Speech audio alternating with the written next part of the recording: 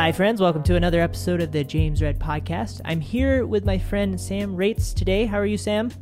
I'm good, James. Thank you for bringing me back on the podcast. Yes, this is the second time, and the first time was so interesting. We spoke about your, I think many of your projects, but the one that was the most prominent, if I remember correctly, was regarding some wildland firefighters in Utah, up in my neck of the woods. Yeah, the Ulta Hotshots. Yes. They are, I checked in with those guys recently, actually, and they're full guns blazing around the country, working around the clock right now. So. Oh, fantastic. Yeah. But they're doing well. Well, you got to hook me up with them because I'd love to follow them around too. Yeah. I know that there was some paperwork and some back end stuff to make sure you didn't catch on fire.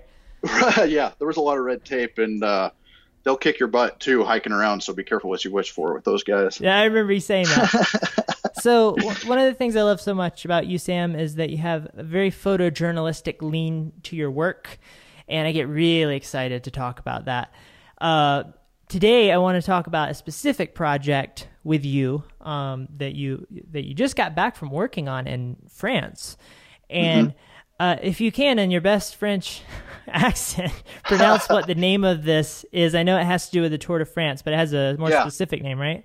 Yeah, absolutely. So the gallery on my website is titled Maillot Jaune 2019, and what that basically just means is that's just kind of the English translation would be yellow jersey, and the yellow jersey is worn by the man who is leading the general classification. And basically, in layman's terms, what that means is the Tour de France is a 21 stage race, and whoever has the best overall time after adding up their times of all the stages is the one who wears the yellow jersey that day, and whoever is the person wearing the yellow jersey after stage 21 is the winner of the Tour de France. So that's kind of where I got the name from. Okay. Have you ever photographed a cycling race before?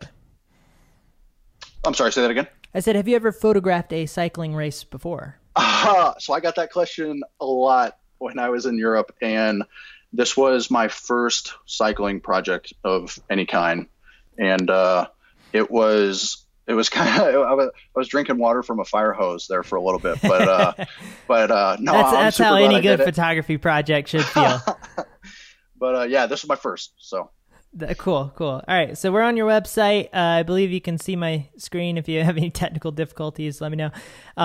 But we're hanging out within this project, and I want to talk about the first photo starting off, and we can just kind of move down the page. Yeah. So this first one, you're shooting into the sun. We have a whole bundle of cyclists with I think the Arc de Triomphe behind it, believe. You got it. Yep, okay. That's it. And it looks absolutely dreamy and fantastic, very warm. You have them framed in an interesting way, filling up the bottom third of the frame. You can just see their helmets and their silhouettes. And this to me seems like it would be a rather tricky shot to accomplish, technically speaking. Now, you were mentioning beforehand that there was a little bit of just shooting with all of your might and hoping for the best. Was this one of those situations, or was this well planned? It was a little bit of planned, but it absolutely was me just hitting the high burst going and just rapid fire shooting. But this photo, I kind of feel like, from my perspective, is a lot different from a kind of stylistic standpoint than a lot of my photos, because it's got very warm tones, and I feel like a lot of my stuff isn't generally like that. But so this was actually on the final 21st stage. It's always in Paris, and this was towards like the very end of the last stage. So this was basically like one of the last shots I took of the tour. And the last stage this year started quite a bit later than what it typically starts, because it was the 100th anniversary of the yellow jersey this year, and they had kind of a big show right after the Tour de France with like lights. You got to be there for a pretty monumental race then. Yeah, it was cool. It was really cool. So it worked good for the photographers too, because I mean the lighting was tough the lighting was amazing at the very end, and what's nice too, what I kind of figured out the hard way through the first 20 stages of the Tour de France was that I go somewhere, and when they come, I get one shot, and if if the lighting or my angle or setup or backdrop or camera settings or the cyclist is picking his nose or taking a drink out of his water bottle, I don't get a do-over, and that day is kind of more or less lost. Which, I mean, that was something coming from a commercial heavy background. That was something I wasn't necessarily used to, because if I don't get what I like, it's like, oh, can you do this? Can you do this? Like, let's just kind of run it back. And I can't. Hey guys, can we try? You guys just come back a little bit. There was none of that. Can you guys go back up the road and come on by again? Right. But what was nice about the last stage in Paris was they do basically this big, I want to say 2-mile loop around the Arc de Triomphe and back. And they do that, I believe it was 8 times. So I had actually initially set up a much closer to the Arc de Triomphe to kind of get them going by, and we'll get to that photo later down the line. But this photo was actually me coming back towards the finish, and this just kind of, I was just kind of sitting there waiting for them to, because I was shooting this way, and they would come around, basically U-turn behind me, and the finish was right on my right from this photo. Okay. So as they were coming close to me, it was like, holy cow, like, this is a really good shot. Like, why is my camera on my hip? Why aren't I shooting right now? And it just kind of worked out perfectly. And I had, with the sun this bright behind the Arc de Triomphe, it seemed like getting a silhouette type shot was kind of a no-brainer here. So that's what I opted for. I love all the architecture and the geometry flying around behind the cyclist, and it's an interesting contrast. The squariness of all the things behind them is an interesting contrast to the roundness of their helmets and the organic nature of them riding their bikes. For sure, yeah. And I think this was the last stage was about the closest I got to being a fly on one of these guys' helmets and getting smacked by cyclists. So I think I got, when I took this photo, about a half a second later, I got yelled at by all these guys in about 8 different languages. So this one, it was a cool shot, but it was one of those where it was like, okay, that's a one-time thing. I either did it or I didn't, because I don't want to do that again. So that brings up an interesting point. How important is sort of getting in the midst of the action to your own potential detriment to you? This is actually kind of a good question as to why I wanted to, or partially why I wanted to shoot the Tour in the first place, was because in my eyes, cyclists in Europe are kind of like, it's kind of like the Wild West of the United States a little bit. Like, these guys are like, they're all in, like, it's not just their job, it's their lifestyle, and they're 100% committed. And in cycling, it kind of feels like, compared to American sports, like, there's like really no rules with like fans, or there's a lot of unwritten rules between the cyclists, but as far as like fans or photographers or like the cyclists between them, like, there's really not that many rules and stuff. So like, fascinating. You can get close, like you can get close. So it's almost as if like the spectators and the media and the photographers like they're almost a part of the race in a way, which is, it doesn't make sense to a lot of American listeners until like they go to a cycling event or something like that, because it's wildly different than like you can't take photos of a baseball game or a football game while standing in the middle of the field, and with cycling you can kind of do that. So wow, that's interesting. It's an amazing level of access.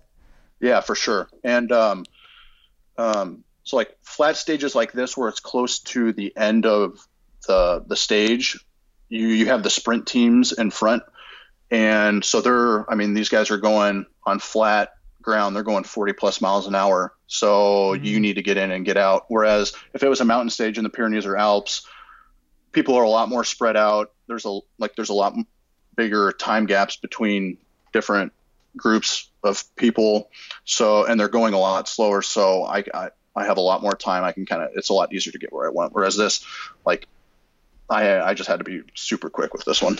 I love the minimalistic quality to the photo where you've cut out so much detail since everything is silhouetted, and you have this brilliant orange light saturating the entire experience. It's nice because it takes the emphasis off of a particular person, as we see in the second photo here, which we'll get to in a second, and it puts it on the event and the essence of the event and the feeling of being there as a whole.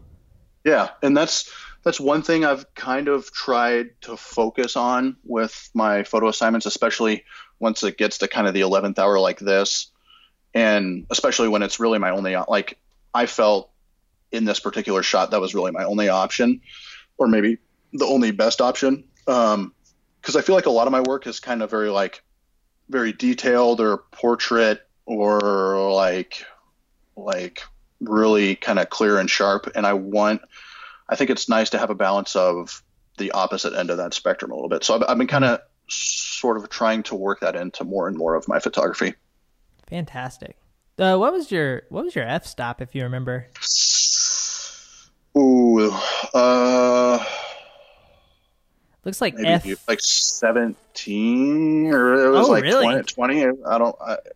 I think, or no, it probably wasn't that high. It was probably like maybe 10. I don't know. I could maybe go back like 9. I was looking at the little sunflare balls on the bottom. Yeah, I think I started super high, and then I was like, yeah, that's a little overkill. And I think it was like right around maybe 10. I do wonder what would have happened if you would have went all the way up to F22. Like, just have these like this crazy star coming out from behind their heads. Yeah. I think the only trouble with that would have been, I like on the kind of the far left. So the Peloton is the name of the group of cyclists. And on the way I'm facing the far left, I don't know if I would have got their helmets or those guys. And I like in this photo how it looks like a giant herd of kind of angry cyclists.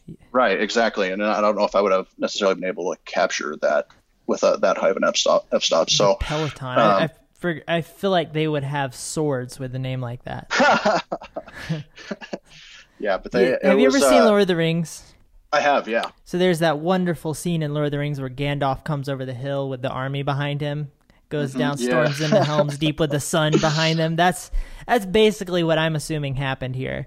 It felt like that. And when these guys go by, so the Arc de Triomphe, right, I don't know if you've been to it before, but right there it's all cobblestone. So when they're going on that, it feels like an earthquake. So it kind of felt what I imagine what you're talking about would have felt like as well. So it was what's the sound of this? Is it rather thunderous? It is unlike anything, because like I said, how fast they're going.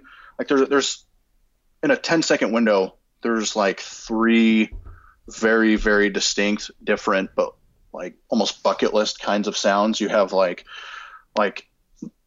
where they were far enough away was the crowd was going insane because there was a Colombian who actually won the yellow jersey, and the yellow jersey is kind of a foregone conclusion. Who's going to win the overall Tour de France is kind of a foregone conclusion going into the last stage. The last stage from that standpoint is kind of like, it's just like a ceremony for them, sort of. But the sprint teams who are going for what's the stage win, and cycling's, you could do a whole nother podcast on that because it's kind of confusing, like the actual sport itself. But there's throughout each stage and throughout each Tour de France, there's 100 different battles going on and people trying to win different things at different points throughout a day or an entire race.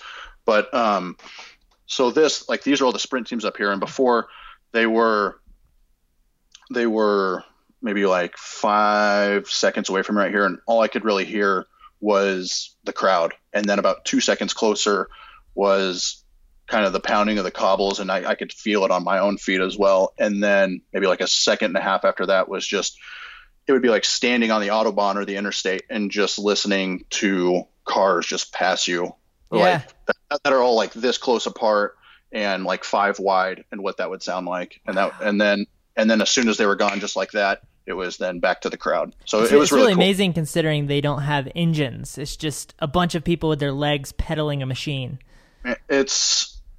I think cyclists are, between the mental aspect, the cardio aspect, the raw power some of the guys have, and the teamwork required, they're definitely in the conversation for most impressive group of athletes in the world, in my opinion, after going to the Tour de France. Like these guys they were crazy, and I had a ton of respect for them. I've seen their legs.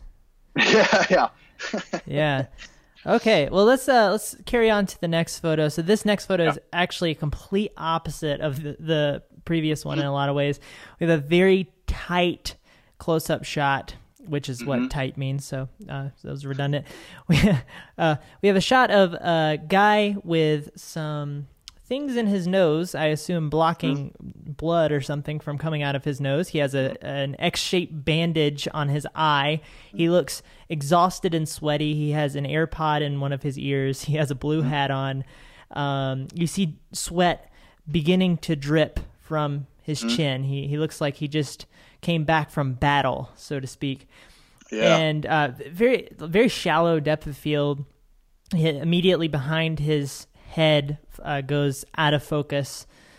And so we have this very intimate feeling shot. And one of the things since we first spoke and since I first studied your work, one of the things I really love so much about you is your ability to capture a dynamic plethora of angles and close, medium, wide. That's hard to do. It's easy to take a lot of the same type of shot, but these first two photos demonstrate sort of the diversity of your ability to take photos. So I'm curious what was going on here, and what kind of put you in the position to take this photo the way that you did. So I appreciate you saying all that. Of course. And it's kind of, and from a timing standpoint as well, the first one was the very last stage. This one was actually taken during just before the second stage was about to start. So I guess I'll give a little background to this photo, and you mentioned the blue cap. So I came up with the idea in probably December of last year that I wanted to shoot the Tour de France. And so I thought, okay, how do I make that happen? And I did quite a bit of LinkedIn stalking and checking out all the websites of all the various teams and individuals and that kind of stuff. And I basically left no stone unturned, and I reached out to just about everyone I could. And this team was the only team that I heard back, and they're Pro Team Astana, and that's who this gentleman rides for. They're based out of Kazakhstan, is where their sponsors and everything is from, but they have riders from around the world. And this gentleman, his name is Jakob Fuglsang, and he's from Denmark. And he was actually one of the yellow jersey favorites going into the Tour de France. Like he's had a amazing year or season of cycling, and he's always been kind of considered one of the top general classification contenders. And a lot of people were thinking, okay, he's having a great year. He's won a bunch of races leading up to this. Like we believe it's his year. And during the stage before this, the first stage, he actually had a really nasty crash, and that's how he got the cut right above his eye there. And he actually had to get a couple stitches there. He tore up his shoulder. He had bandages up and down one of his arms and one of his legs. So he had a pretty tough intro stage for the Tour de France, but he was one of the tougher guys that I've ever met, which kind of solidifies why I wanted to do the Tour de France and why it was I thought I wanted to do the Tour de France. Was these guys are sort of like the cowboys or the hot shots of Europe. And so this photo right here, that's who I was shooting for, and that's how I was able to kind of get this kind of access where I could. This was before the race, and there's like an area sectioned off where only the riders and staff of a team can go. And he was on a stationary bike actually getting ready for the team time trial. So each Tour de France, there's always a team time trial, which comprises of each team and all of their riders ride together. And then there's an individual time trial, which was later in the race. And where each person obviously rides alone in that one. But he was on a stationary bike on this one, had his music going. There was a ton of press and fans surrounding the kind of sectioned off area because they wanted to see, he's a big name in cycling, and people wanted to see around the world, is he going to be okay? How's he going to do today? Is he still in world, like, is he still able to compete at a world-class level? And he answered all those questions, yes, throughout the rest of the Tour de France.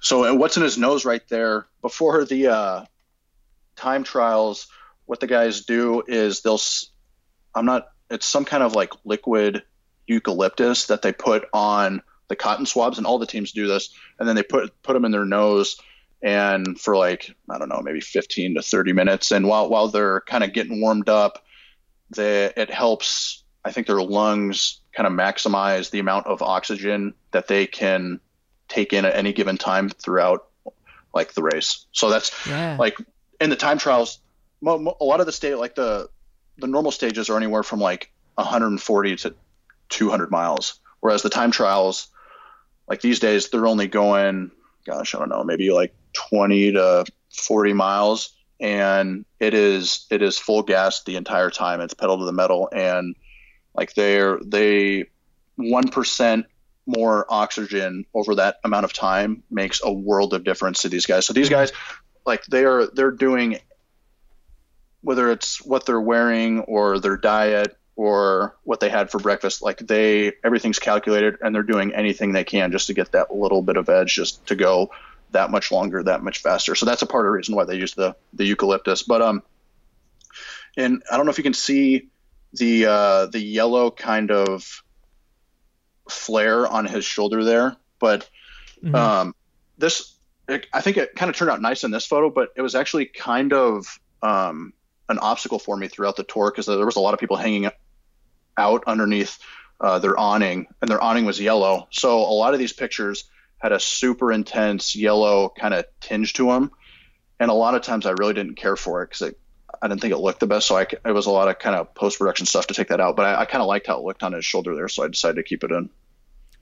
Okay, so one of the things that you really can struggle with in a high-speed situation like this is some sort of yellow tint or something in the background that is not welcomed. And a lot of the fun for me of photography is figuring out how to get those things out or work them in a way that's pleasing. And I think people who aren't photographers maybe don't get what this looks like when you're in that moment of you're putting all of your brain's energy towards getting rid of like one obstacle in your way. And then you're trying to, let's say 80% of your energy in a moment to getting rid of this one thing that's really bothering you. And then the other 20% is just trying to figure out how to make everything come together just perfectly. And you're always looking for serendipity, and there's no perfect photo. It's just, you kind of do better, and then you do worse, and then you do a little bit better, and then you do really good. Then you really nail one, and then you do a lot worse, and then you take a lot more worse photos. For sure. And then you take more worse photos. And then it's just, bursts hundreds and hundreds of photos that don't work. And then you finally get one that's completely beautiful. And so it takes this stamina and endurance. Yeah. And in those few sentences right there, you basically summed up like my 4 weeks of shooting the Tour de France. So yeah, for sure. That's, I can definitely empathize with that, what you're saying. You mentioned you took around 40,000 photos. Yeah, it was, I don't know the exact number, but it was somewhere upper 30s to low 50s, something like that. And how many winners did you get out of that? So I guess it depends on what your definition of winners is, but I took in my head what I want to show to the rest of the world, and that includes what I gave to the team I shot for, maybe 250. And then from there, like ones that's like, okay, this is a home run shot, or I feel like this needs to be included in my gallery because it tells something or shows something in a way that none of the other photos I took told, and I want this piece to be told. Basically like 40 to 50 photos, or ones that it's like, I really, really like that photo today, and I know that I'll be proud of that photo 30, 40 years from now. So I would say somewhere between 40 to 50, but that's by the kind of the most extreme definition of what I thought was a good photo. So if we go with the liberal amount you gave me, 250, Yeah. I'm doing a percentage calculator online, and it is 0.63% of 40,000. Yeah. That's what you returned with. I hear that number, and in my head, it's like, oh, that was a That's pretty good. Tour de France. Yeah. At least I got one, right? Yeah. But I think the reason I bring that up is to emphasize the mental endurance and stamina that you have to undertake, similar to these guys, but in a different way. Obviously, it's not so physical, and not so painful. But I think if you forget that, it's easy to bail on or not take on challenges. If you remember that it's going to be difficult, and that's actually the point of growing yourself and creating photos that you are meaningful and that you're proud of, that you should expect for it to take time, for it to be a little bit mentally strenuous and painful, then I think that will serve us all well. For sure. A lot of the projects I take on, it's like, sometimes when I'm doing the legwork to actually get the green light to do them, a lot of times I think to myself, like, man, there's a lot more work than like maybe like what I should be doing, or maybe what it's worth. But feels disproportionate. But ultimately, a lot of the stuff I went to shoot, like the Tour of France, like a lot of people went to shoot it, but to go actually shoot it is, I don't know. There's a lot of things to get the cool projects like this. So if you want to shoot the cool stuff, then you have to do the work that kind of comes with it. So that's another thing I appreciate about you is your ability to, it seems like you use your passion to drive you to get the logistical stuff worked out so that you can go and shoot these incredible things. Yeah, absolutely. And then that's one of the benefits of being self-employed is growing up. My dad, we watched, like, I was one of the biggest Lance Armstrong fans ever. And that's why how I got the idea to shoot this. And it's like, okay, I'm self-employed. I want to go shoot the Tour de France, or I want to go shoot hot shots. Like, go make it happen. And so kind of it's not even a negative side, but like the other side of that is there's going to be kind of a lot of work, or there's kind of be a lot of bureaucracy or cold calling or emailing and not hearing back from a lot of people, and hopefully just getting that one person to make it happen to do that stuff. So, yeah, for sure. There's definitely some obstacles I have to go through to get this kind of stuff done, but that's what I signed up for. And when it's all said and done, I'm super proud. Like, that's the main thing is I've met people from all over the place that are incredibly gifted and kind and interesting, and I get to shoot the things I want to shoot. So I can't ever complain about the work leading up to it. From your perspective, what drives you to get through all of that, all the logistical mush? I've always kind of said that I like photographing subjects that I think I would like to be in another lifetime. So whether that's mariachi band or hot shots or kind of cowboys or cyclists or a handful of other things that I've done or I'm currently in the works of doing, I really admire them, or I think they're super cool people or really interesting, and I'd like to know a little bit about them, or like I said, like maybe another lifetime, like try to be them or something. And so that's a piece of it. And then ultimately it's like some of these projects I've gotten to do, like the Tour de France, like I like to just go back and look at these and like, wow, that was pretty, like, that's cool. Those are cool pictures. They mean something to people on the other side of the lens. I get to go back and look at them. It's like, wow, I did something that I'm proud to put my name on and be associated with. And yeah, I think I try not to overthink the why I do it, other than like I like the people and I like what I'm doing and I'm having fun, and that's it's always worth it in the end when I'm doing these projects, even if it doesn't feel like it before the project, or even if it doesn't feel like it during. Like if there's times where on the tour, like where I was maybe sick, or like I didn't get any good photos that day, or I didn't get any photos I liked at the time, and where it's like, okay, should I, like, kind of like tiny small amounts of doubt will be creeping in, like, should I have done this, or like, was this worth my time? And then when I go back and look at the photos, it's always 100% yes, I'm glad I did it, and it was a good thing to do, both for my personal growth, for the people I met, and I think for my career too. So I have there's never been a project I've taken on where it's like, I wish I wouldn't have done that. You know what I mean? Yeah, yeah.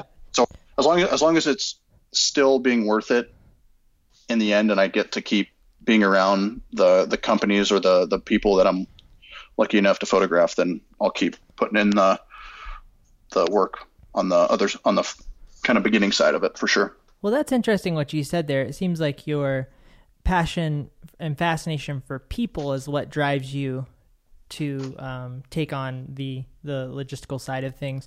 Now, how do you deal with that doubt when it does creep in? Because our minds can so easily sabotage us. I think this picture is a perfect example. Like, it's like, oh, and that's what we kind of talked a little bit before we started, but on the days where I thought it was quote unquote hard or difficult, it's like, this is what I signed up for.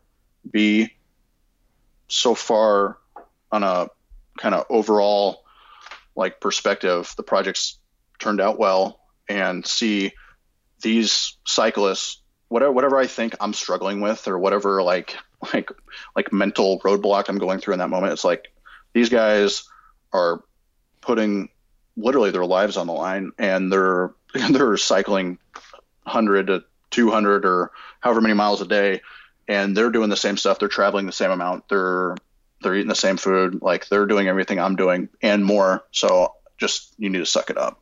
You know what I mean? Like, this has definitely been, from a kind of a mental standpoint, probably the most difficult project I've ever worked on. And this was the first time it was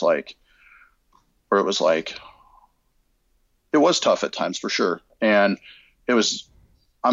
I couldn't be more proud and more happy and thankful that I did it now than even, and set aside the cool photos, but like the mental growth and the mental toughness and that kind of stuff. I definitely grew from this project. So basically my way, and this, I guess, has kind of always been my way in life, but like, if I'm going through something that is tough from a mental standpoint or emotional standpoint, it's just like, suck it up. It could be a lot worse than other people likely do, or not likely do, but absolutely most definitely do have it tougher. So like, figure out a way to get over this kind of thing. Well, you've created an interesting advantage for yourself by hanging out with firefighters and hunters and people who get on bikes and ride until their legs are noodles. It makes it hard for you to complain. I think in our society we try to push against comparison and negativity, quote unquote, but there is a place for healthy comparison, I believe. And this is a great example of looking at other people. Not that you want to be them, but you look at them and you say, what does this person have that I'm fascinated by and that I would like to incorporate into my own personality? And that social pressure is actually a really, really powerful and useful thing. I think we're fighting our minds most of the time to push ourselves to a new place. And it's a wonderful life hack to get around a guy with stitches in his face who just finished a race. He's hurting, but he's going to go back and do another race. Or, these people who, maybe they're a skateboarder and they just broke their ankle, but they're going to get back up and go skate again. That sort of thing is something that I would certainly love to put myself around more, to make myself more mentally tough. Yeah, for sure. And I learned a lot from them. And I think that's another thing too, is I feel like anytime I've photographed someone, they are always objectively better at something than I am. and so I can, every time I walk away from a photo assignment, I learn, okay, this is maybe something I could deal with another way, or this is maybe how do I approach obstacle or that kind of thing. So I walk away with something like that, or it gives me perspective, or it humbles me in some way. So, and the Tour de France was kind of the pinnacle of that so far in my career. So I've always loved watching documentaries, and one of the things that I've always taken away in the most powerful sense is when I see people who have hurt themselves, like something, like Deadliest Catch, even, right? TV, a wonderful documentary series. Which I've been looking for a photo assignment similar to that. So if you know anybody, you can send it my way. Oh, please, we can talk about that one. That would be exciting. That I'm sure that would be a lot of fun. But these guys, like I watched an episode the other day where this guy accidentally stabbed himself in the abdomen with a knife because he was doing some sort of job that he had to do on the deck. And, they just patch it up, throw a little bit of seawater in there and move along. And the ability to maintain a good attitude in the midst of actual physical pain is something that I'm absolutely terrible at. So I've always been fascinated. I think we're similar in this sense that you put it a new way that I've never thought about. Somebody who I would like to be in like an alternate life. Mm-hmm. My wife has her version of that. She has actually two versions. One, she would love to be a cowboy, and two, she would have loved to go into the Coast Guard. She's always been fascinated by them, which I think is so interesting. But these people who are able to let their passion drive them through whatever pain they're dealing with, and still joke around in the middle of that's a powerful, deep virtue to go after. And definitely. I think that's one of the things that I appreciate about what you're trying to capture in your photos is you're trying to capture character. And I think you accomplished that quite well. So well done. Yeah, thank you. And I'll say one more thing on this photo. Sure. Going into every project, I always have like a handful of images compiled in my head where, okay, I want something like this photo where I've already made the photo in my head, and now it's just, okay, now I need to find a physical subject or something that sort of fits that. And I feel like going into it, I wanted a really close up photo like this of someone sweating profusely and so I guess I didn't know when it was going to happen, but I had a feeling an image very similar to this one was going to take place at some point throughout the Tour de France, and I was kind of lucky that it happened on day 2.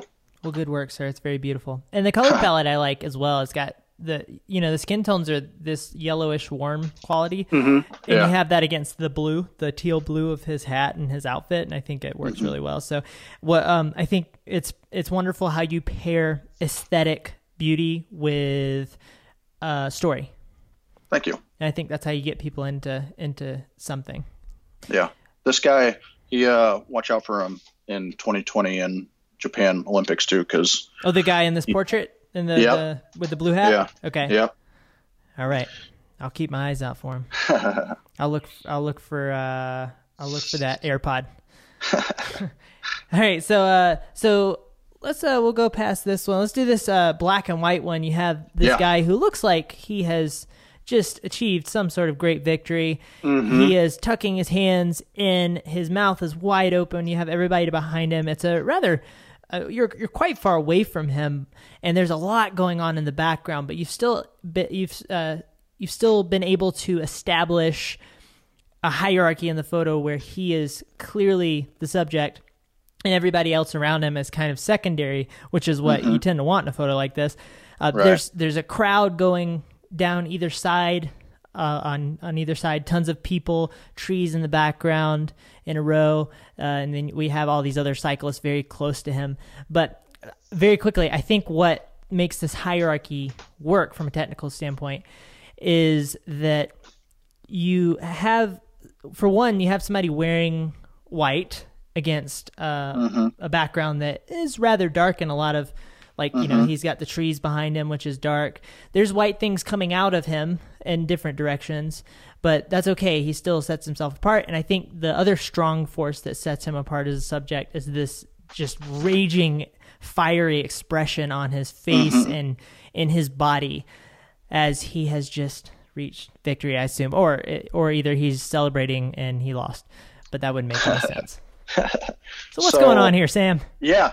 So I'll kind of just touch base on cycling a little bit. So the yellow jersey, like I said, is overall time classification leader. So the person that wins the yellow jersey, they have to be good on the flat stages. They have to be good on the mountains. They have to be good in time trials.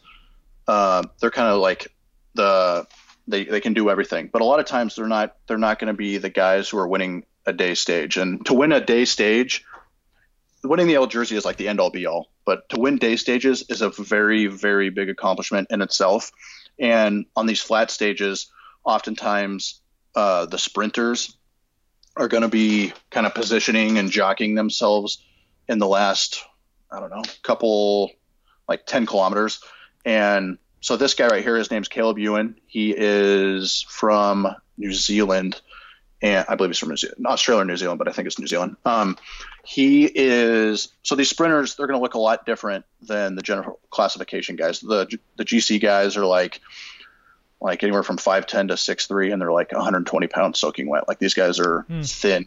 And whereas the sprinters, these guys are a little bit more, they look like kind of NFL running backs where they can push that bike 60 miles an hour on a flat ground and then short bursts.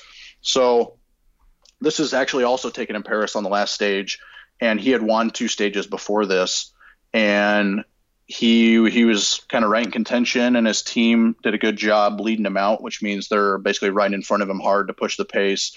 And they're also, when they ride in front of him, then he can sit right behind on their wheel, and he works at least 50% less, whereas if he was riding alone and having to cut the wind himself. So he kind of slingshot himself off his teammate's wheel.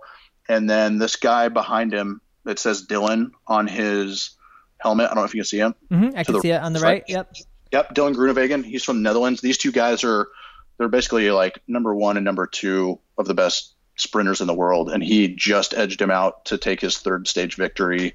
Wow. And this was actually his first Tour de France too. So this was like a really, really kind of like the cherry on top for him having an amazing Tour de France. And so Caleb Ewan actually didn't win a stage until it was like 10 or 11. So he banged them all out in the last half of the Tour de France. And it was cool to see that too, because there was a lot of people once it started, and like these sprinters during the sprint stages, it's the same 2 to 5 guys who are competing against each other at the end, because they're just head and shoulders better sprinters than everyone else.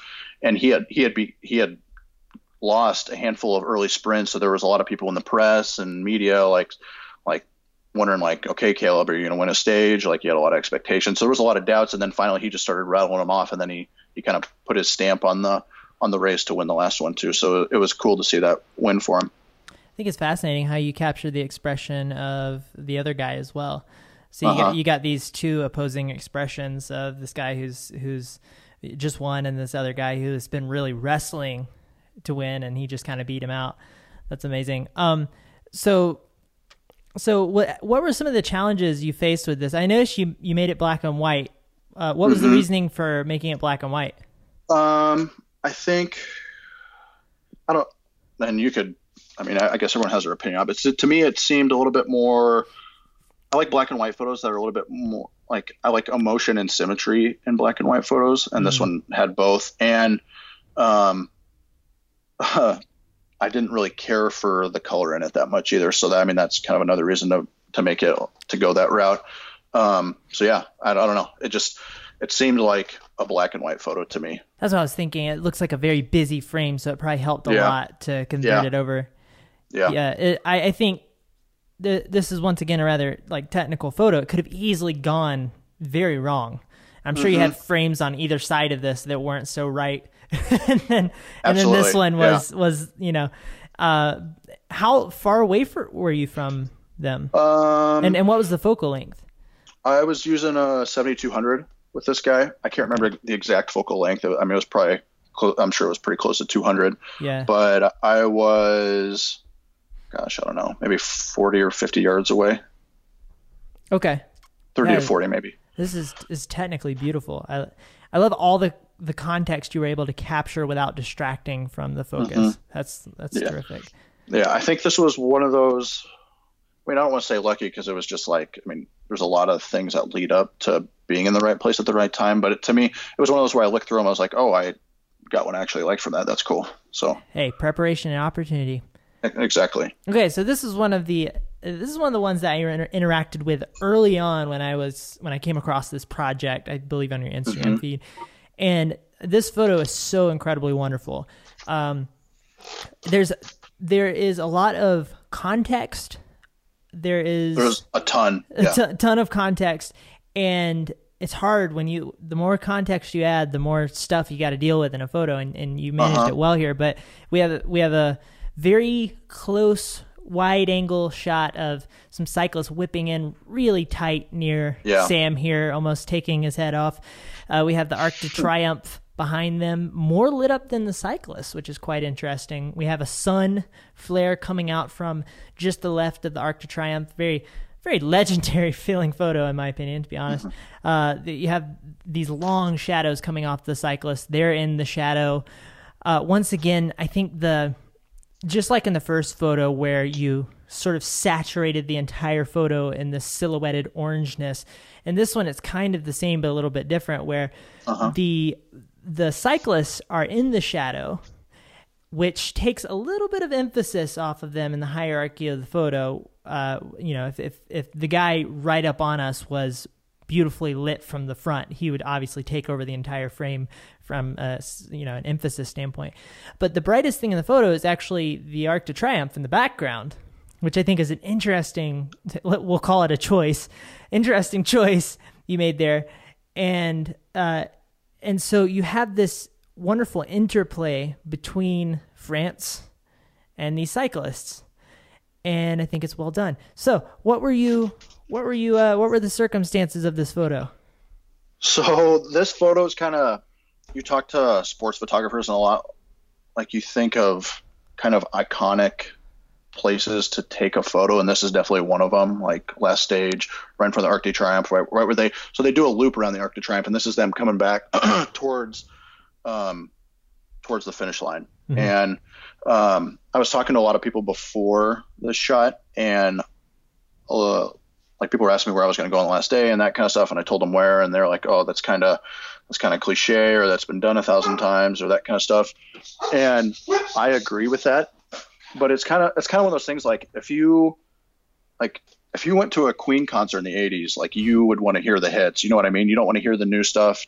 I guess maybe with Queen you would, but like with like a lot of bands, if Freddie Mercury came out with a new album, that would be phenomenal. Right. But if you go to a band you like you want to hear their big hits. You don't want to hear like the experimental stuff all the time. It's good to sprinkle that stuff in for sure. But this being my first Tour de France, and me just I didn't care really how cliche this shot was. Like, it was something I really admired. This being my first cycling event, my first Tour de France, I wanted to shoot this. And when I got to this spot, by no coincidence, like all of the media photographers and a couple guys I respect, they were all either right there sitting right next to me, or they were heading their way behind me. So there's a reason why people come and take this photo.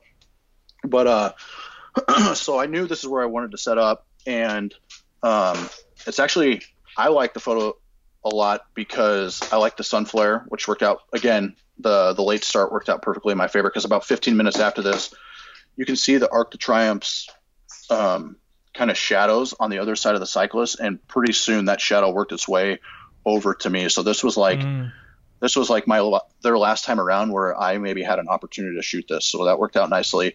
And then they're kind of cutting through that light, and sure. In the other circumstance they would be in the shadows. Is that what you're saying? Yeah. And I had a handful of those photos where they were in the shadows, and it didn't have near the sex appeal in my opinion. So this is the one this is the one I thought was my favorite. And it's cool because this gentleman with the yellow sunglasses and the maroon kit, like kind of eating a lot of the frame in the front. His name is Grant Thomas, and he won the Tour de France last year. Wow. And he rides for Team Ineos, which if I were to compare that to a sports team here would be like the Patriots, or probably the New England Patriots, and for football. The Patriots are a big deal in sports ball. Unfortunately they are. I'm not a Patriots guy, but I'm not an anybody guy. I don't know what the heck's going on. New England Patriots, football. That's baseball, right?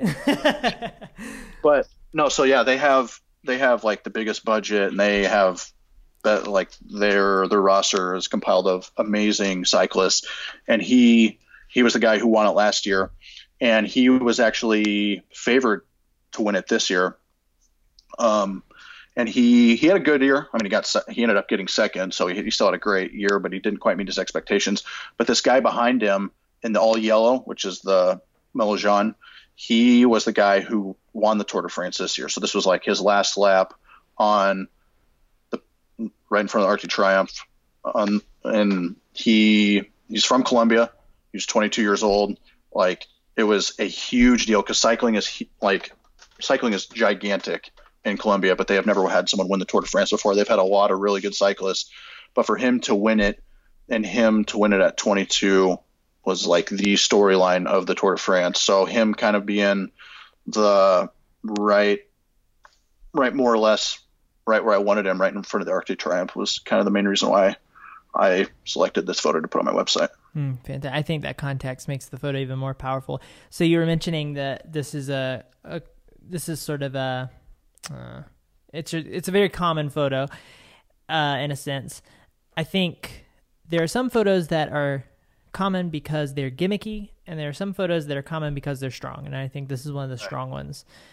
So and also quick love for the edges, because I pay close attention to the edges of my frame, and I think you do too from everything I've ever seen of your work.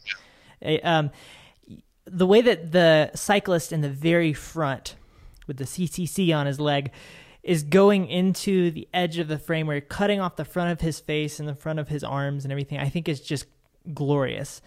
Like, it could have easily been something that was distracting in this case, but it's like he's going. It's like there's more cyclists in front and more cyclists in back, even if there wasn't. But it gives this feeling that there's an endless stream of cyclists flying by. And I definitely wanted to have that feeling in this photo. And I also like it too, because like you said, I kind of like that you can't see his face, so it doesn't take away from the other stuff. And I also like as well that the buildings on the other side of his body kind of left a little bit to be desired, and they didn't add much anything really to the skyline. So it's kind of nice that he's more or less kind of a filler piece for that kind of stuff too. So isn't it nice when somebody perfectly blocks a traffic cone? Right. Yeah. For every 100 times it works the other way, it works. It's nice when you get that one to work in your favor. Right. So you look pretty low on this one. I was very low. And you shot with a wide angle lens, I would imagine. 16-35. Yep. Okay. And I assume that you framed up your shot with the Arc de Triomphe on the left-hand side and then let them ride into the frame. Exactly. Okay, very good. I like it. You can tell, because you can always tell when somebody is thoughtful about their framing and then waits for serendipity. What is it? The decisive moment. Because you can see how beautifully framed up the background is. Whereas if it was out of the seat of your pants, every now and then you'll nail that one. But more times than not, the background's gonna be cut off in some weird way. So I think that was kind of my three things for this photo. I guess maybe four. One was I wanted, like you mentioned, the guy in the yellow.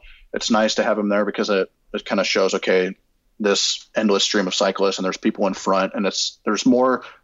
The people in the front and the back show, okay, there's more going on in this moment than what you're seeing in the photo, which is nice.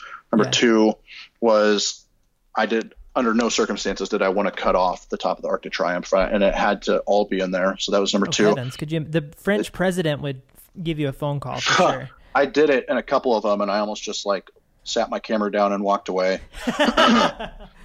But and number three, I really liked. Disgraced the French nation. Yeah, right.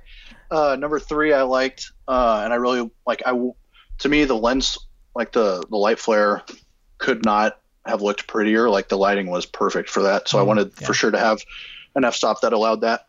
And then number four, some cyclist that was in focus, and it was just kind of icing on the cake that I got the guy who ended up later on, about 20 minutes later, winning the whole race. So it worked out good. Glorious. Fantastic photo. Let's see here. All right, let's stop on this one really quick. We have a really tight shot of a guy who looks like he just achieved something wonderful, with hundreds of people around him with cameras, a man behind him reaching his arm through and touching his shoulder. He looks like he has the main character in this photo, looks like he has an expression of pure joy, but also relief. And then on the bottom left hand corner, coming in from the corner in a really aesthetically interesting fashion, we have another photographer with his camera, his face and his lens shooting in. So what was going on with this photo? How did it work out? Yeah, so any of these guys that you see that look like relieved and happy, and it's not Egan Bernal, who's the guy who won yellow, generally it's going to be right after someone had won a stage. So the guy, his name's Daryl Impey. He's from South Africa. And I like this photo because, I mean, obviously from the emotional standpoint, but he had a quote after the race where, so he ended up cycling away. There's a way, so you have the sprinters, and then you have the GC, the general classification guys, and you have climbers who win the mountain stages. But then you have guys who are called breakaway specialists who, like, what they'll do is halfway through a race or at the start of a race or something, they'll ride away from the peloton. And what they try to do is they ride away, they try to gain like 5, 10, 15 minutes, if they're lucky, ahead of the peloton. And then they just try to maintain that distance and then win that stage. And that's what this guy did on this day. And he had a quote that said something like, we were riding hard all day. We broke away early. And with 40 kilometers to go, I started to believe that I actually could win. And then he was like, I'm so glad I won, but still it hurts so much. And I don't know why, but I thought like that was such a cool quote, because it's like, yeah, this is one of the like biggest moments of my entire life. And I just won a Tour de France stage, but I can't get the pain that I experience and maybe still am currently experiencing out of my head, even though I just won like a Tour de France stage. So wow. I don't know. To me, that kind of like encapsulates a lot of what these guys go through. So I like that portion of it. And then, so the image we touched on. So I said relief. It's more like actual pain. Yeah, somewhere between relief and pain. Yeah. So I like this portrait because it's a little bit different than the other portraits that are super tight. Where I like having some photos where you can see other media people and other photographers, and I like some where you can't. So, because to me, like at times it's good to have him out of there, but it's also nice too because it shows, okay, this is a big deal. There's other people around. He's like, it's very clear he's the subject of everyone's interest. Even like this guy in the fedora with like the Drew Carey glasses in the back, like you can tell he's like, man, I'm trying to get up there. I want to get his picture too. Like I wish I was up there. Like even that kind of stuff. It's like I like those components to a photo like this because it's a portrait, but it tells more than just him. I feel like a little bit. Right. It's a very solid environmental portrait. Fantastic. Let's see here. Oh man, it's hard to skip any of these. Oh, let's get to that one in a second. Hold on, let's see. All right, first off, we'll touch on this one. A very tight photo. We have some interesting sub-framing of, I assume, other people. You're shooting through those other people. Very tight lens. Almost no context other than the main subjects of the photo, which are two people hugging. Very warm embrace between the two, wearing yellow. So I assume that is the yellow we've been seeing throughout this process. And it's just such a tight, intimate shot, even though you seem to be quite far away with a long focal length. It's such a tight, intimate shot, and it looks like you looked into a crowd and zeroed in on a very specific moment that was happening that was very powerful. So what was happening? Yeah, that's exactly right. So yeah, I shot this with 50 millimeter, I believe, and this was right after Egan Bernal had won in Paris and had solidified like being the first Colombian winner and youngest winner in the Tour de France history in like 105 years. So this was one of those tons of people around him. I was just letting the shutter fly, and I was hoping I could get something good. And this was one of my, I think, favorite photos from the tour. Very good. Very lovely. Yeah. All right. I was happy with it. Next we have a photo of a cyclist in the middle of a race, perhaps, I may be wrong. We have a crowd behind him. Semi-tight shot, but there's still a good bit of context around him. But the most interesting thing about the photo is the sheer number of flesh wounds he has on his body.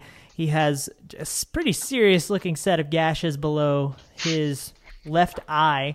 He has a glove that has been ripped open, and his fingers have pretty serious gashes on them too. And then on his knee, a giant gash. So that's going to take a little bit of laying down and watching Netflix and recovering.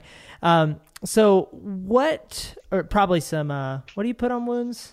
Some Oragel? No, not Oragel. Neosporin. There it is. Oragel. Yeah.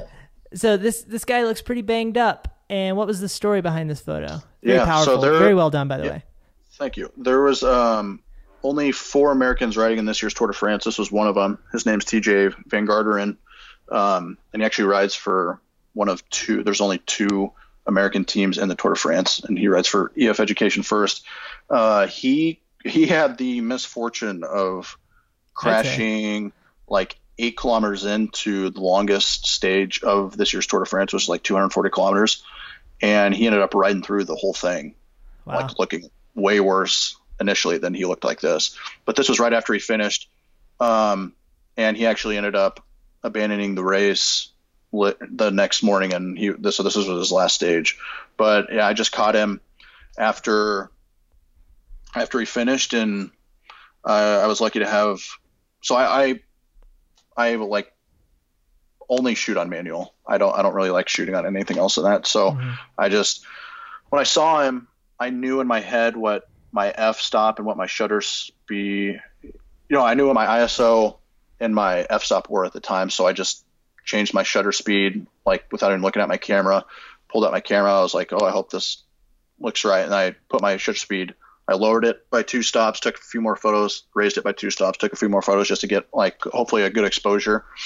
And I got one I liked. And to me, like, again, it kind of shows like how tough these guys are. And I like taking it simply. I like having it on there simply for the fact that he's an American. And I don't know. I thought it was a cool photo. It's funny. Go ahead.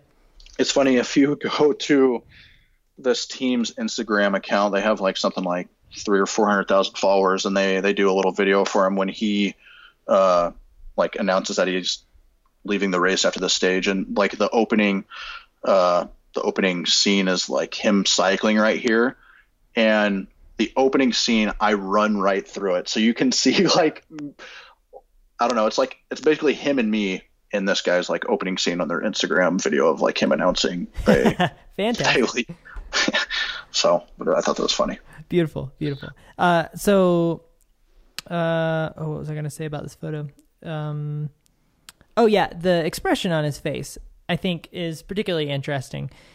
It's this stoic determination. It's like I'm bleeding out of my face, but it's not like, I don't know. There's just a level he's almost acting like, yeah, I'm bleeding, but like, I mean, it is what it is. And right. Like I'm fine, or I'm not fine. I know I'm not fine, but like I'm okay. Mm-hmm. Right. It's I'm not going to stop, even though I'm bleeding. I don't know. I just think in all of these photos, you capture such a plethora of expressions, and one would think that you could capture, 2 or 3 expressions on an athlete's face, but there's so much diversity that can happen there. And this one is very different than even a face another cyclist would make in the same situation. But then in this case, it's just sheer determination, and I got work to do. That's what it is. Yeah. Yeah. I think you hit the nail on the head. Oh, I just noticed his shirt is ripped up too, man. Looks like he got attacked by a bear. Jesus. Yeah. These guys wear skin suits. So when they crash, and they crash a lot, they pay for it for sure.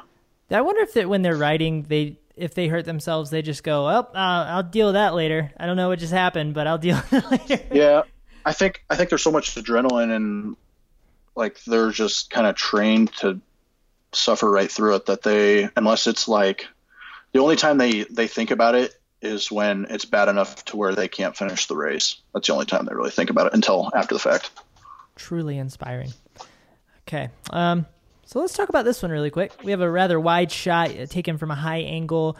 We have a single cyclist coming by in front of a crowd. In the background, we have a beautiful vista of mountains, very steep mountains going down into a canyon, lots of roads and towns scattered about. First off, where was this taken at? It was taken on the Col de Tourmalet, which is one of the most iconic climbs in Tour de France history. They use it a ton for like throughout the years. It's in the Pyrenees. I think it was stage 16, and yeah, it was closest town was like 2 or 4 kilometers away, and the car that I was in couldn't go to the top, and I was just kind of thinking to myself, well, I didn't really fly across the world and like reach out to all those people in January just to like sit at the bottom and wait for him to come down. So I ended up hiking up the mountain, and it was not the most fun hike I've ever had, but it was definitely worth it because it was beautiful at the top. And like these were I talked about the photos I had in my head that I wanted to take, and this definitely kind of goes along with that theme. And I'm glad I did it because I was really happy with this photo. And the guy in the photo is the same guy who had the stitches above his eye in the second photo we discussed. Okay. Jakob Fuglsang. And I don't know. He was right there with the guys who pulled away at the very end. There was like a group of 5 or 6 of them, all of whom were contenders to win the Tour de France, and he was with them right up until the end. So this road behind him, it goes to its right, and it goes up like a 23% incline. And then he circles back around, which I don't know. Like, I didn't really have an appreciation for like percentage grades and all that stuff. But then once I was kind of familiar with it, like 24%, I wish we were doing video for this podcast, because it's like it is like even walking something like that is pretty difficult to do, let alone, extremely dramatic. And these guys are pounding on their bikes for 5 hours before they hit an incline like that. And they're going 30 miles up to that point. So he was right there neck and neck with them. And then they pulled away from him for a little bit, which kind of stunk, but I guess maybe for the intensive purposes of this photo, it kind of helped a little bit, because I like that he's kind of all alone by himself just for a split second. So that road behind him is where he's going to be in a second. That's where he came from. That's where he came from. Oh, yep. I see. Yep. Very fantastic. Okay. So once again, you were able to incorporate some context with the extra things in the frame. Mm-hmm. That's fantastic.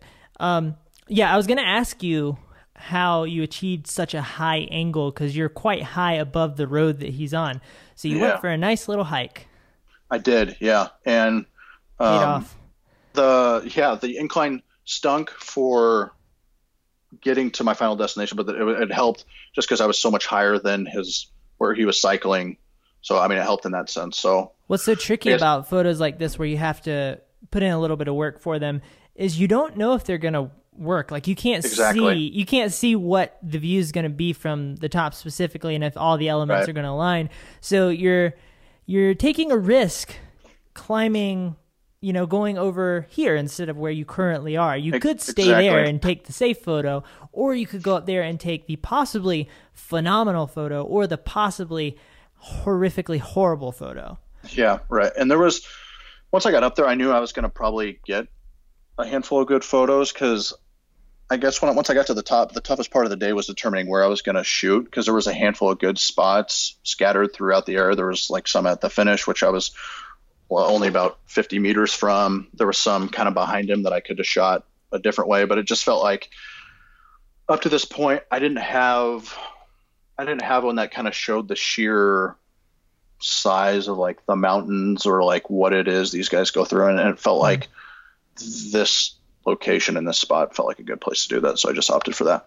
It shows the dynamic nature of your abilities with your photos, because this is one of the few ones that, from what I can tell, are in the project where you have a single cyclist wide angle with a beautiful mountainscape in the background, beautiful landscape in the background. Most of them feel quite different. As we've looked through these photos so far, We have an extremely tight portrait. We have quite a few extremely tight portraits. And then we have some wider angles of a lot of cyclists. Then we have a rather far away angle of a lot of activity going on with that one we looked at that was black and white with the guy tucking his arms in with the expression of victory. Very different than this photo with this guy in the mountains. And I think that is very inspiring and interesting to see how you're able to do that in your project. So well done. That was definitely one of my goals, or one of my main goals. So I'm happy to say that. Okay, we have another one taken of a looks like we're at some sort of, is this a checkpoint or a victory area? Yeah. So like I said, as far as the Tour de France itself goes, there's a lot. Each guy is they have different accomplishments, and one of the accomplishments is there's 4 different jerseys, and there's the yellow jersey for the general classification leader. There's a green jersey for the points, and that's who's placing the highest throughout the stages. There's a white jersey for the best youngest rider, and then there's a polka dot jersey, and that's what these hats and their shirts and what the top of it's from. And the polka dot jersey is for the best climber, or whoever has like most climbing points. So what these little checkpoints are for, they're always at the top of mountains, and whoever you always have to work for the polka dots. whoever finishes first at these checkpoints then gets points that go towards that jersey. So, yep. Because this didn't look like it was in the middle of Paris. This looks like we're in some small towns with some farms and rolling hills. So it's a very energetic scene. We have the people with the polka dot hats in the foreground, one guy holding his phone out. We have people on the other side of the road cheering the people on as they come through. Beautiful clouds in the background and rolling farm hills, trees and such. Beautiful landscape. Probably a beautiful place to hang out. And then we have these cyclists coming through with serious speed, and that speed is accentuated by the motion blur that you're able to capture, with the cyclist closest to us being just a blur. It's very, very lack of detail there, but in a beautiful way. And I'm curious how you captured this. Like, what was your shutter speed at? I think 1/40th or 1/60th of a second. Okay. So these guys actually weren't really moving that fast right here, just because, like I said, so it doesn't look that steep from the backdrop, and that was kind of. I like this photo. I'm happy with it, but that was one thing I didn't necessarily accomplish with this one, was show how high up we were, because the plateau we were on was kind of wide, so it didn't have that kind of sheer incline that some of the other photos have, but it was still cool. But that's the reason why that's a lot of blur, maybe for like 1/60th of a second, but they were, or I guess they were starting to pick up speed after the incline. They're also quite close to you, it seems like, which probably helped along. Yeah, for sure. And I love how there's a gradient of blurriness from the guy on the left closest to us to the people in the back on the right side of the frame. And I think it helps the photo out a lot, because if it was just, 3 guys that are dramatically blurred going by, it just wouldn't be as strong. But in this case, you really feel a sense of the acceleration of motion as they're coming close to you. Yeah, again, this kind of falls in line with, okay, what wide range of images do I want? I wanted something where the landscape was more or less completely in focus, and I'd say the fans were like 80-85% focused. And then I just kind of wanted, like, from a jumbled mess to, okay, those guys in the back are still blurry, but they're not super blurry, but it's clear they're moving. And so, yeah, there was definitely, I got to this spot like an hour and 20 minutes before they came by. So I had some time to pick out my spot and think about exactly what it is I wanted. Now, I was pretty happy with how it turned out. Like the guy who's very blurry wearing the blue in the front, he was close enough to where I could have probably reached out and touched him. Yeah. Okay. Yeah, that speaks to what I was saying a second ago, that you being so close makes the blur accentuate itself quite dramatically. I really love it. The tones on the photo, the color tones, they have this very sort of, not very, but a little bit warm, filmic quality to them. And this is something that I see throughout all of your photos to some degree, and specifically in this project, it presents itself in an interesting way. I assume you're going into Lightroom. Do you use presets when you? I do, yeah. Okay. Yep. They're presets. That's kind of, I sort of banged my head against the wall for like I don't know, a handful of years, and then I kind of landed on something that I sort of liked, and that's what I applied to pretty much everything you see. We have followed parallel paths because I too have banged my head against the wall trying to get my colors to look right. And it's like you have to make decisions when it comes to color tones. How important are the color tones to your photo, and what do you want the expression to be, and how important is it that it meets this certain set of criteria? Should you just kind of like go to a website and say, these people have such incredible tones, I'd love to apply them to my photos? And you have to wrestle with that. It's like, is that okay? But I think there's absolutely nothing wrong with that. The story is the most important part, and this is just a way of telling the story. I mean, you bought a camera from a company to take your photos. You didn't build your own camera. Right. So it depends. Yeah. It depends on what level of ownership you want to have over your colors, I suppose. But I think that's an interesting conversation to have. Yeah, for sure. But it's quite fantastic. And that's one of the things that drew me to your photos. I think separates them from a lot of photos that have this same kind of photojournalistic documentary quality to them, is you do pay some attention to making the tones really make the photos come alive. Mm-hmm. And I find that to be interesting. So I think this is, we could talk about all of these photos. There's a lot more that we could go through, and I'll link below to all of them. Is there anything before we wrap this up, any photo that you wanted to specifically touch on? It's hard not to talk about them all. They're so great. Yeah. So I'm kind of giving long-winded answers here, so we could probably do this podcast to turn into 6 hours if we. And we could pull a Joe Rogan and do a 3-hour podcast. No, I think that we've kind of, a lot of these would probably be quite a bit of overlap to what we discussed up top. Mm. So I think for the intents and purposes of what we set out to do, I think we accomplished it. Very good. Okay. Let me see if there's anything else I want to take a peek at. A guy stretching on a bus. That's fantastic. Yeah. You captured a lot of the behind the scenes stuff quite well too. You get this guy washing a bike, guy stretching on the bus, this, one cyclist, say kissing his kid, I assume. Mm-hmm. Yeah, so that guy. Same techniques as we've seen throughout the project, like you were saying, but applied to different situations, which I think is wonderful. Yeah, for sure. I was kind of thinking, to me, if there was home run pictures to be taken, or like if I thought there was home run pictures to be taken, I would always try to do that. But at the same time, I was trying to maybe kind of create a puzzle, and I wasn't really sure the pieces that I needed to make next, and it kind of made sense to me when I would see them, sort of. So that was kind of what I was going for. Mm-hmm. Awesome. You did a fantastic job.